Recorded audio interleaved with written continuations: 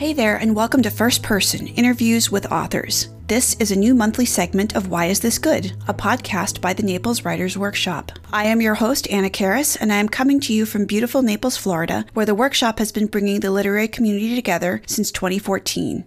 First Person is a podcast where we worm our way inside an author's gray matter to see what makes them tick. Along the way, we'll discover useful nuggets on the creative process, writing techniques and rituals, plus get inside information on projects on which the author is currently working.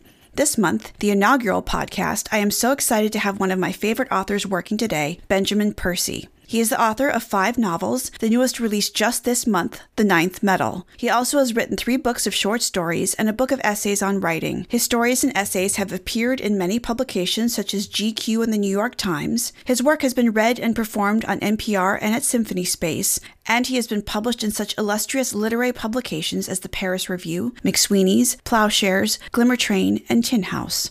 Author James Lee Burke says Benjamin Percy is one of the most gifted and versatile writers to appear in American publishing in years. His prose has the masculine power of Ernest Hemingway's, but also the sensibilities and compassion of Eudora Welty. His writing is like the meeting of Shakespeare and rock and roll. Benjamin Percy knows how to keep it in E major, and what a ride is. Welcome, Benjamin Percy. Hey, thanks so much for having me on. I've been following your career since I first met you at the Sanibel Island Writers Conference. I think it must have been 2013. I think that was the year you were there. That sounds about right. I can't wait to get back. You have a brand new book that is out, The Ninth Metal. Came out June 1st. So tell me a little bit about what it's all about.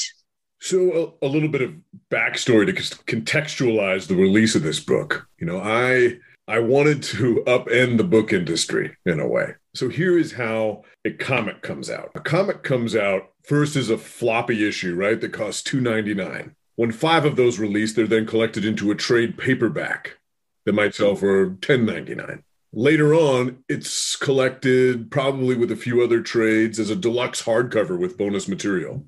And this makes sense to me because you create word of mouth through a cheap product and later on create a collector's item. And when you do this, it generates enthusiasm over time in a way that the book industry, I think, right now is sort of got things backwards. You know, you put out this hardcover book that costs sometimes $36. And if I, as somebody who is in the industry, am hesitant sometimes to pick one of these up, how do other people feel? I think that you need to put out paperbacks first and later on produce something that is more of a collector's item, a more exclusive, hardcover edition. So I pitch these books, from a marketing platform, not just their content, but the way in which they would be released. I wanted them to come out in quick succession as paperbacks and later on to be collected together in a deluxe hardcover omnibus edition that would contain art and short stories, ancillary short stories and such.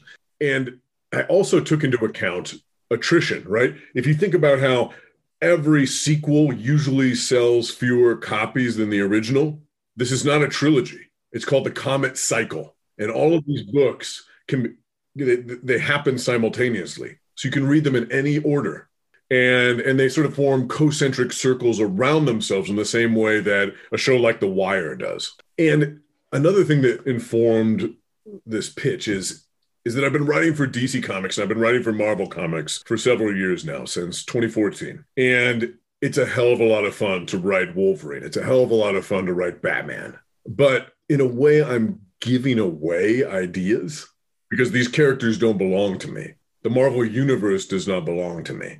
So I am, in effect, creating through this Comet Cycle my own DC or Marvel universe, my own sandbox to play in that is infinitely generative. This is not 3 books. 3 books are coming out. This could be 6 books, 9 books. It could be 20 books. And so in a way, it is, an age-old concept, right? There's a comet that comes streaking through the solar system, and it's a trigger event, right? We spin through the debris field, and it introduces new elements, new matter to our world, right? So it's a new dawn of heroes and villains. The laws of physics and biology and the geopolitical theater are upended. Everything changes in this moment. And there is essentially a new world that exists now within the old world. It's at once familiar and uncanny. So Minnesota is the starting point in the Ninth Metal. That's the first novel. And the Ninth Metal it's about a number of things. I mean, it follows a few different characters. It follows this one guy, John Frontier, who's sort of a prodigal son returning to this northern Minnesota town where he grew up after everything has shifted, right? After it's gone from being the middle of nowhere to the center of everything. It's become a kind of contemporary Deadwood because this metal known as omnimetal, the ninth noble metal, has fallen from the sky and impacted this region in particular.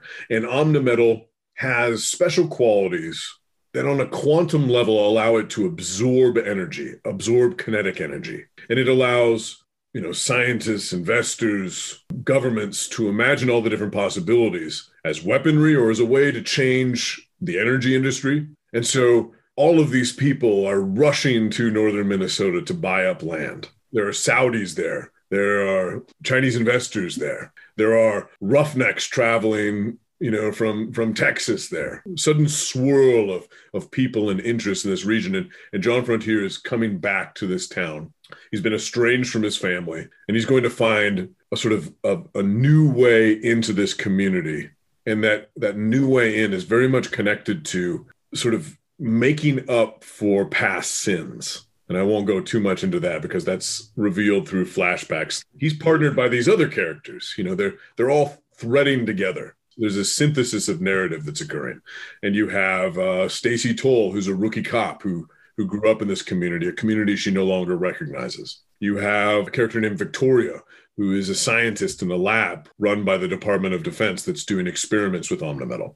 And yeah, so it's kind of like I don't know, you could say it's like a sci-fi Succession because it's very much about this legacy family and their grip on North Fall, Minnesota. You could call it a sci-fi Succession. You could also call it kind of a sci-fi Deadwood. Yeah, I definitely got a Deadwood vibe when I was reading this book. I thought it was kind of like almost like an X-Men, Deadwood, Godfather. And I think it's really interesting that you chose rural Minnesota, northern Minnesota, as the setting for this. Now, I know you're a transplant from the Pacific Correct. Northwest, right? Yes. But you've been living in Minnesota for quite a few years now, if I'm not mistaken. 9 years. 9 years. Okay. You've definitely got your finger on the pulse of what Minnesota is now currently. So talk to me a little bit about how you take northern Minnesota, which doesn't have a whole lot of diversity, to be honest, and you insert this boom town that has all sorts of different types of people coming in. What made you choose to do that? Well, a number of things informed my decision to set it there. One is I've been living in Minnesota for 9 years. I, finally feel as though I know this place well enough to write about it. I really love Minnesota. And it reminds me a lot of Oregon, minus the mountains, in the way that the urban and rural areas clash, in the way that it has all of these beautiful wild regions. It has an inland sea with Lake Superior instead of the Pacific Ocean crashing against its shores. Northern Minnesota is my favorite corner of the state, and it's become one of my favorite corners of the country as well. And I like the idea of setting a story like this, a story that has that Deadwood feel, that has that frontier feel. I wanted to set it in a wild place. And this is the Boundary Waters and Arrowhead region are some of the last truly wild places in this country. I also like the idea of the Boundary Waters are a liminal space. So if you're thinking about this as a story that transcends this world, that brings in alien matter, it makes sense that it would happen in this place that is sort of geographically unsure who it belongs to. And also, northern Minnesota used to be the center of everything. This is where all the iron ore came for the steel industry. It was the primary source of it all. And all of these mining towns have died off. There's still taconite produced in northern Minnesota, but it's just not nearly the level it was. So you have all of this economic devastation up there, and families that are still hanging on, but dreaming about how things used to be. And there's a lot of controversy about possible copper mines opening up in the Boundary Waters area. It's a constant discussion, and all of that interests me. All of that seemed like the perfect stage for drama. I also like that you use multiple third-person limited points of view in your story, where you take each chapter and tell it from a person's point of view. And you, like you said, you thread them all together. Is there a reason that you do this thing? Because I know you've done this in some other books that you've written too. It seems to be something that you're very fond of. Yeah, I like getting into the brain of the character and the voice of the character, but I don't want them to hijack control of the narrative. I still want to have that authorial control over them and marionette them. So by using that close third or that limited third, I'm able to sort of bend the narrative around their language, bend the narrative around their point of view while still piloting them. And there's something to be said about the suspense that you can generate by alternating points of view. You see this in stories and shows like Game of Thrones, where you drive towards some moment of emotional or physical peril, and then you cut away, and you don't cycle back to that character.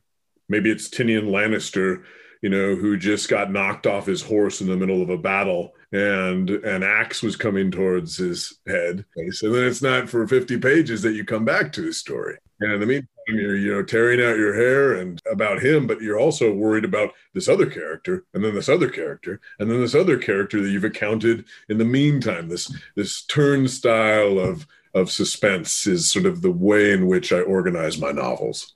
Well, it certainly works. And that is an interesting way for you to segue into my next question. Was you have really cinematic qualities in this book. And I think in most of your writing that you've done for fiction anyway. But the cinematic qualities in The Ninth Metal, I just want you to talk a little bit about genre fiction versus literary fiction and how you combine the two. Because I know that you tell a hell of a tale here. And yet you do it in a very lyrical manner. And I really appreciate that. So talk to me. I know you've been thinking about this for a while.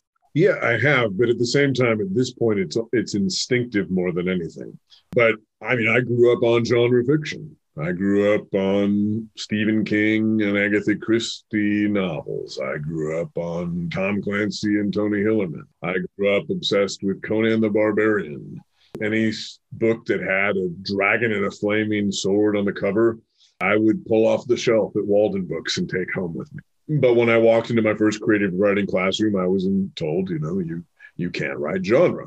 And for the next few years, all I did was read and write literary fiction, because classroom after classroom, I encountered that same maxim, no genre. So I fell in love with writers like Alice Munro and James Baldwin and Leslie Silko. But I never fell out of love with genre. And I eventually came to a place where, I recognized what I wanted to do. I wanted to sort of be neither fish nor fowl. I wanted to be Margaret Atwood. I wanted to be Kate Atkinson. I wanted to be Susanna Clarke. I wanted to be Larry McMurtry. I wanted to be Dennis Lehane. I wanted to be Cormac McCarthy. Those writers who are both literary and genre. Writers who, if you look at McCarthy, like, where does he belong in a bookstore? Is All the Pretty Horses a Western, and No Country for Old Men crime, and The Road post-apocalyptic, and Child of God horror, and sultry literature? It just doesn't matter. And I wanted to write stories that were artfully told and compulsively readable. And having worked now in comics, which emphasizes the thrill ride, especially, and forces you to be principally focused on tight, efficient structures. Not that you can't be artful and literary with it, but it's just, it has to grab its reader by the throat and not let go for those 20 pages to make sure that the geeks come back to the shop a month later. Having written in comics and having been equally obsessed my entire life with movies as much as novels, like, all of these things just are hardwired into my brain, or cross-wired in my brain, so that I almost don't think of them exclusively. I don't think of them as their own categories. I just think of how to tell the best story, no matter the medium. I think that is really awesome. And I wish that more, I guess, MFA programs would get into that a little bit more. Do you have an MFA? I don't know. I do. And I think that the tide has shifted a little bit. I travel, or I did travel pre-COVID. I assume we'll start up again in the next year or so. But I used to pop around the country and visit campuses and festivals. And some programs actually have really embraced what you might call slipstream fiction. Some outright embrace genre. I know that the Nevada Reno program does, but you see a lot more work by writers like Karen Russell, Carmen Maria Machado, taught in programs, and they're writing stories that feature werewolves. They're writing stories that like Kevin Brockmeyer will write a story about ghosts, and that was not allowed when I first started off. I think that writers like Karen and Michael Chabon and continued rise of Margaret Atwood and Jonathan Lethem and George Saunders and so on, like they've sort of all been kicking down fences. But I still encounter the occasional campus where, like, I remember I won't name the campus, but I went there to do a reading, and one of the faculty members would not attend my reading because they thought that I was a sellout. Oh, my goodness. Wow. Okay. Well, too bad for them. And everybody's always asking me, like, what made you change? And nothing changed. If you look at my early short stories, I'm writing them in the exact same way that I'm writing my stories right now. You know, I have the same commitment to lyricism, the same commitment to three-dimensional characters, the same commitment to subtext and metaphor, subterranean themes. It's just happens to be, you know, a vampire train in it, or zombie ninjas or whatever. I actually have not written about those things, but I should. The subject matter might have shifted slightly, but the lens through which I approach fiction has not.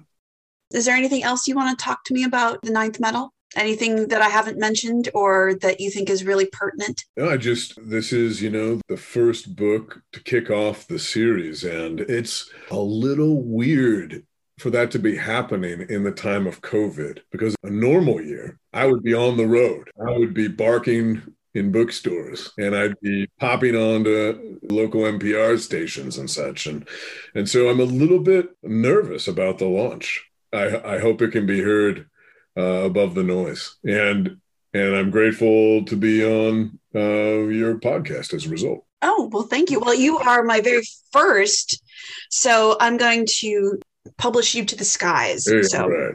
Yeah. So let's talk a little bit about craft in general, and tell me a little bit about your road to publication and how you got started writing. What made you want to become a writer, and how you found yourself as a published author?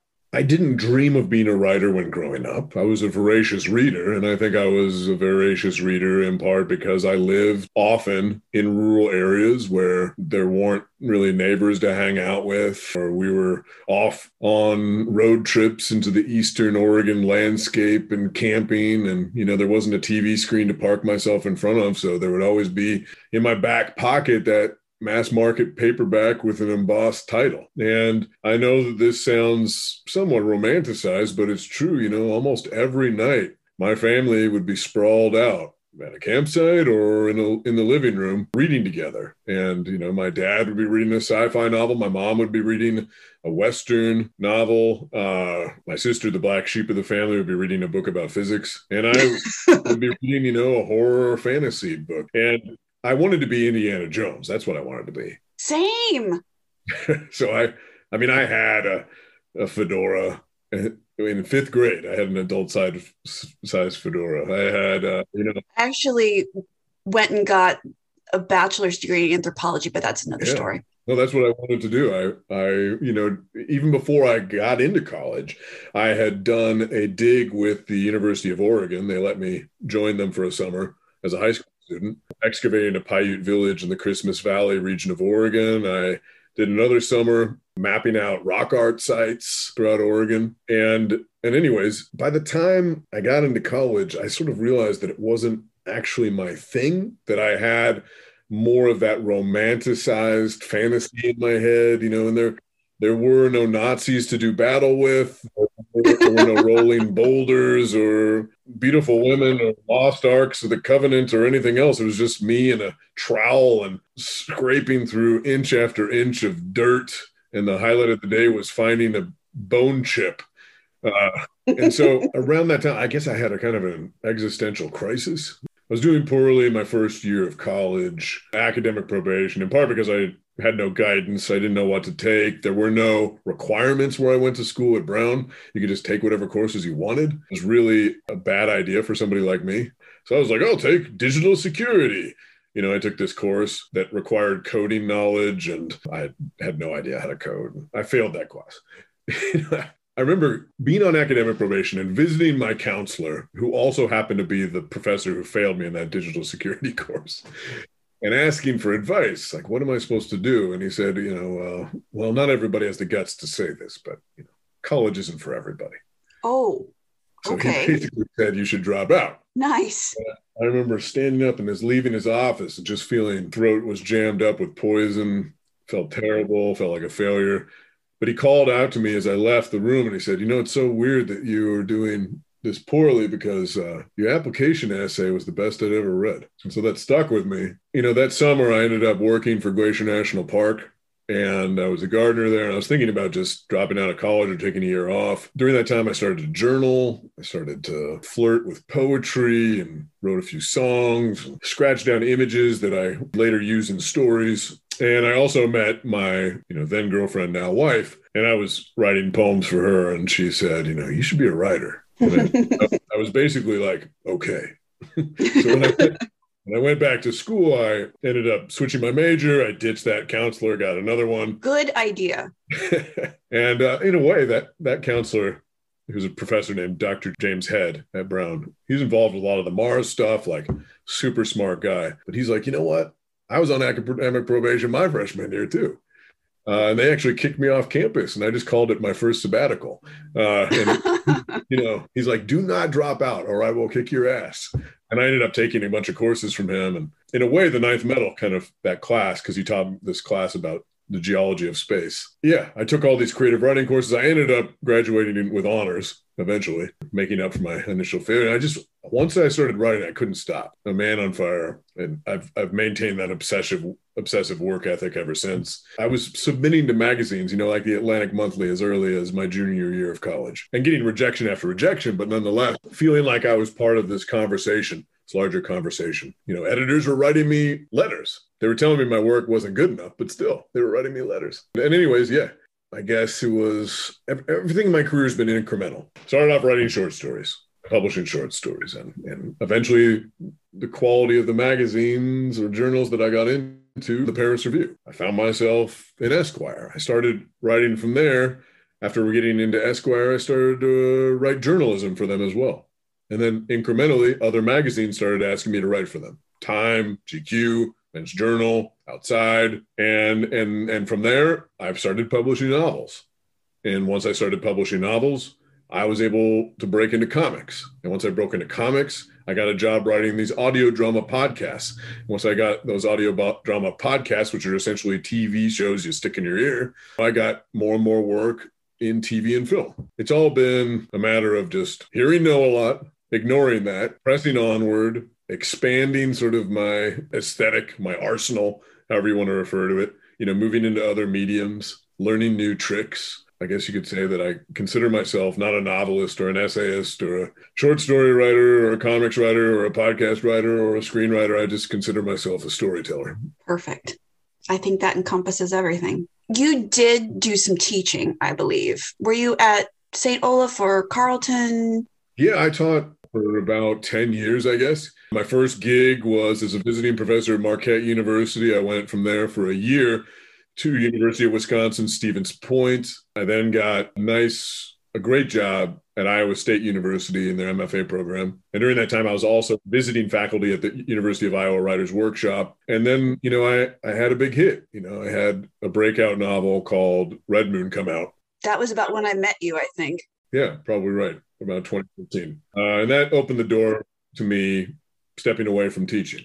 And I enjoyed teaching, but teaching was never the goal for me. I wanted to be a writer. And so Red Moon allowed for me to transition out of it. And a lot of people told me, do not quit teaching. You're an idiot. Because I got tenure and then I quit. And I did go up to St. Olaf and do just a 2-year limited thing as I moved up here to sort of transition out of it. They denied somebody else tenure here.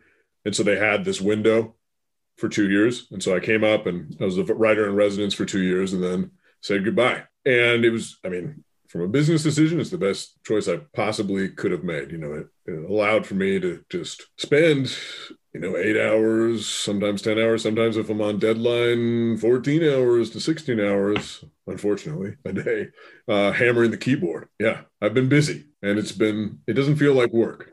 I mean, sometimes it's exhausting, but it still feels like you're living the dream, man. I don't take it for granted every day, in part because I work my ass off. I still work my ass off, but I really worked my ass off early on when I was, teaching, where I had, 4 different preps and thousands of pages to grade and an infant son and student loan debt. And I was like making a pot of coffee at 11 p.m. and writing until 3 a.m. and waking up at 9 a.m. to prep and doing that over and over and over again. Like, thankfully, the hard work is paid off, and I appreciate it every day when I do. Well, I mentioned teaching because you do have a collection of essays called Thrill Me, which talks about writing in general. And there's one essay in there that you had when you came to the Sanibel Island Writers Conference. You talked about it was about talking about Rubens versus ninjas. Do you want to tell us a little bit about that? So one of the things that I often saw in student manuscripts was this. They would begin a story with, great enthusiasm and an attention to detail. Page 1, maybe somebody's brushing their teeth, and the lyricism of those passages about, the mintiness of the toothpaste and the bristles, scraping along the gums and such. It's exquisite. But then you get to like page 2 or 3, and the person has had their breakfast and dressed themselves and driven down the highway to work and blah, blah, blah, blah, blah. And then the writer starts to get tired, and maybe the character in the story is then fired from work, which is really the most important scene in the story. That's the moment when everything changes for them. That's the thing that kicks off all the conflict. They're fired. And that moment when they're fired, it was just a paragraph.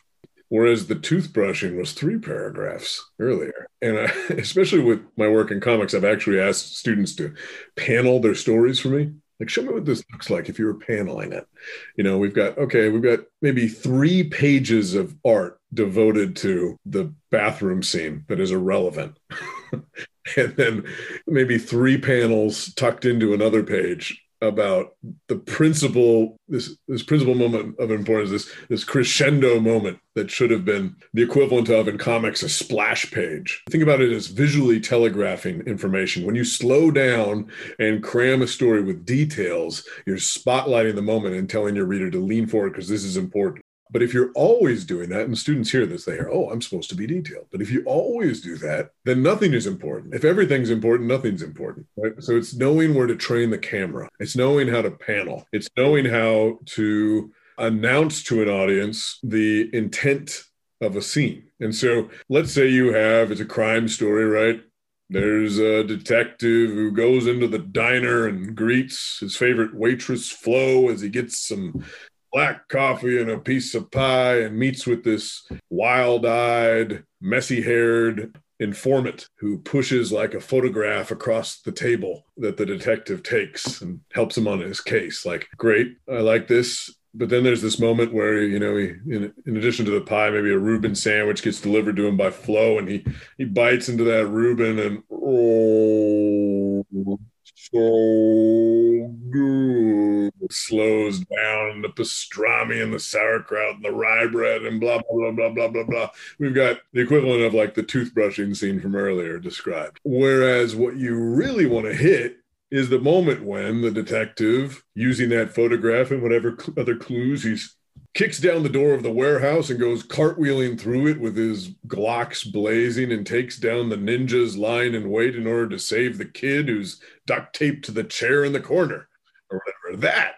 That moment should be like 10 pages if you're writing a novel, or 10 minutes if you're making a movie. And so what I'm trying to say is forget the Reuben and focus on the ninjas. Figure out where the ninjas are in your story. Now, I'm talking to you and I'm seeing you on camera, but of course our listeners can't see you, but you're in your office. Tell me about your personal writing space and how you have it set up and what is particular about it that means a lot to you. I'm not too fussy with my surroundings. I just sort of I'm not facing a window even, which I know some people are just completely horrified by.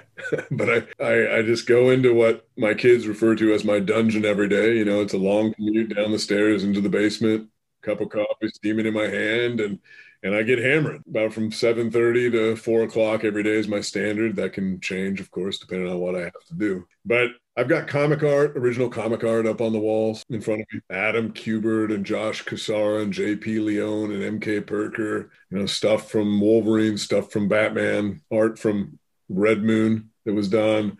I've got a bunch of taxidermy around me, everything from a stuffed bat to tarantulas and lunamoths and centipedes and scorpions, praying mantis. I've got swords, Wolverine claws, and I guess I'm surrounded by nostalgic items and comforting items and items that reflect my warped brain. And then over to my left here is a closet, and the previous owner of this house was a hobby photographer, and that was his dark room. And so in the dark room, appropriately, I hang up my ideas. Okay. Tell me a little bit about that, because I know you've said before that you have like a big space where you tack up things on the wall. Yeah, and that's it. And I've got articles tacked up on the walls, and they're clustered according to different things. You know, I've got like a cluster right now going for CRISPR and genomic sequencing. I've got something up there. I've got a cluster of articles on AI and terraforming. And I've got, you know, I've also got stuff like just ideas, just basic ideas listed. I've got other pieces of paper that are characters I'd like to write. I don't know where they'll end up. Just character names and ideas for personalities. I've got a piece of paper on set pieces. So just like big action sequences that I've already imagined. I don't know where they'll fit. So instead of having a writer's notebook, you basically have a closet. I have a closet. I have a dark room. And I also have these scrolls where I map out the novels and the screenplays that I'm going to write. Oh, yeah. That's like a really big piece of paper. So you can... Yeah, I mean, I've got one right here I haven't hung up yet.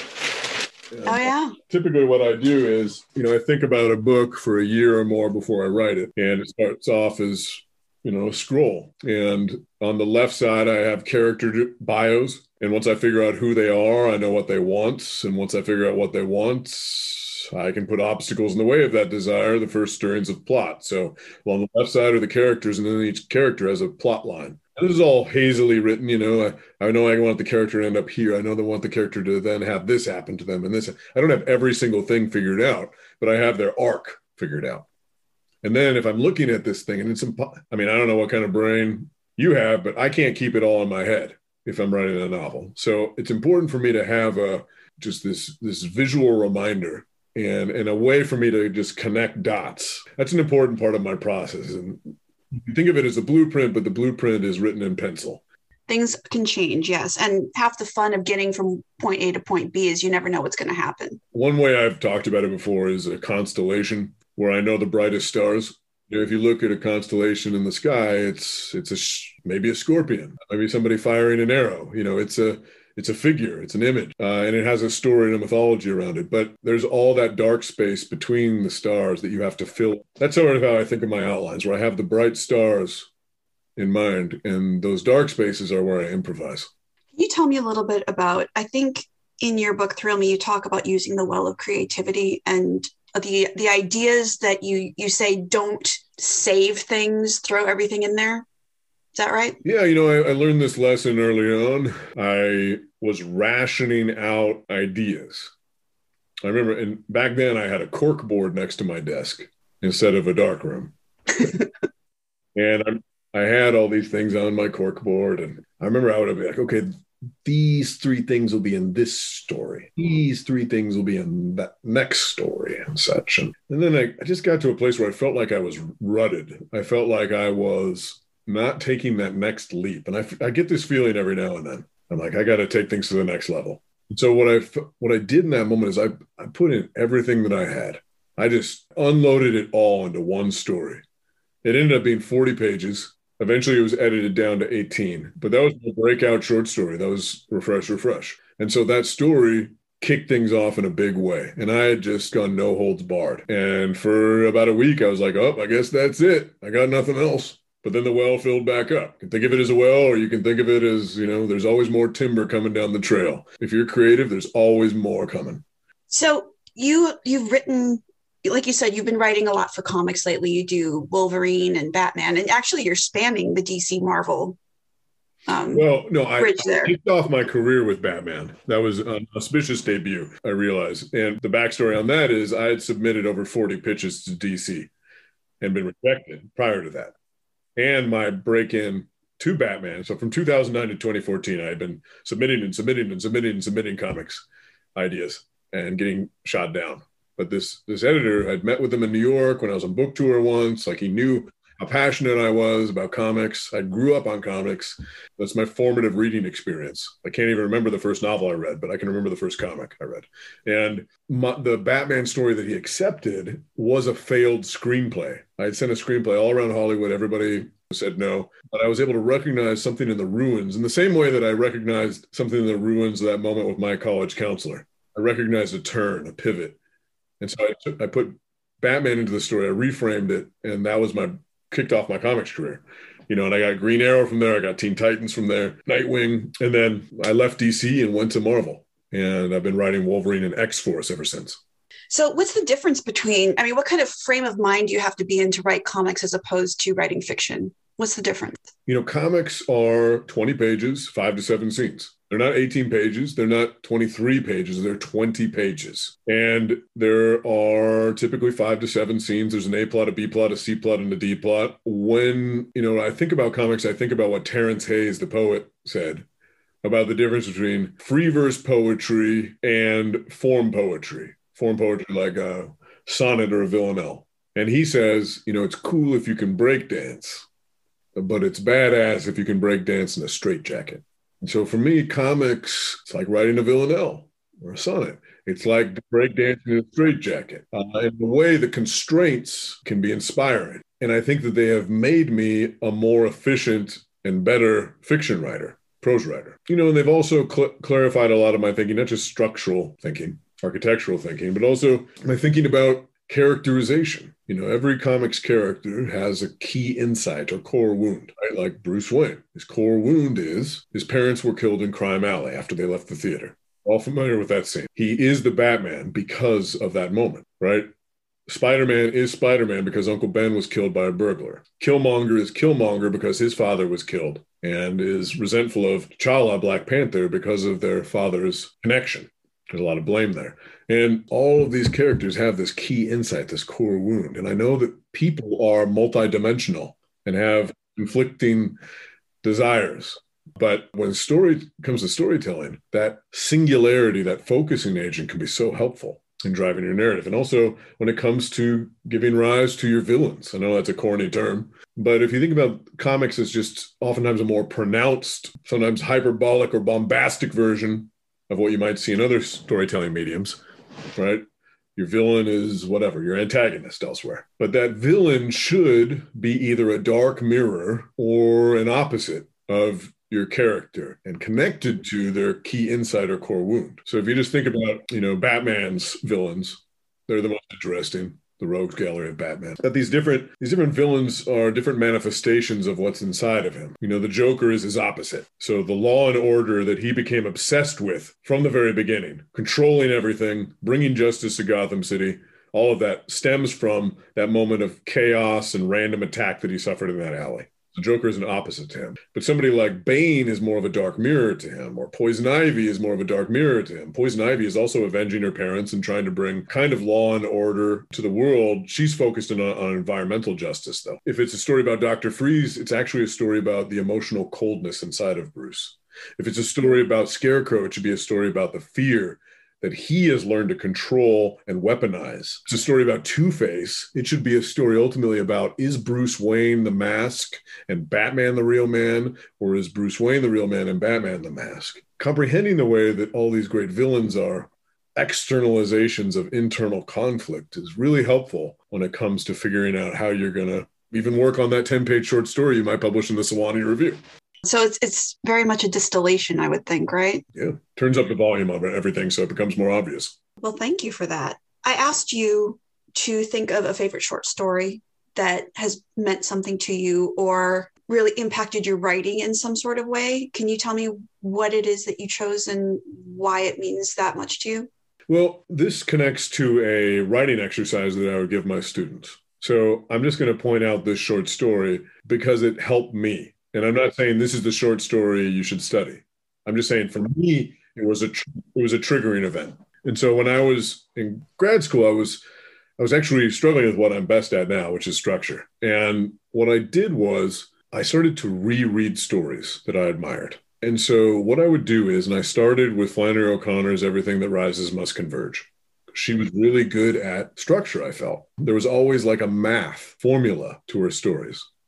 She usually have kind of like an Old Testament justice to them, where the character by the end is punished for their sins that are introduced in the first paragraph. So what I did was I reread that story, and then I reread it, and then I reread it, and then I reread it, and then I reread it, so that I was emotionally detached from it, and so that I could recognize everything it was technically doing. You know, when you read a story and you're blown away by it, it's usually as much in your heart as it is, you know, any sort of artistic appreciation. If you really want to understand something, you got to look under the hood. And that comes from rereading. So I reread that story over and over and over again, and then I blueprinted it the sixth time I read it. And I was able to go through paragraph by paragraph, say, okay, character A introduced via dialogue as jealous and spiteful, which is his principal flaw as a character that will play out later on. Theme introduced in paragraph 2 via description of setting, and so on. Just going through beat by beat, paragraph by paragraph, and figuring out what had been done. And then as an experiment, I used that skeleton to write a short story of my own. And I did that with like 3 or 4 different stories, and it clicked. Like I just got it.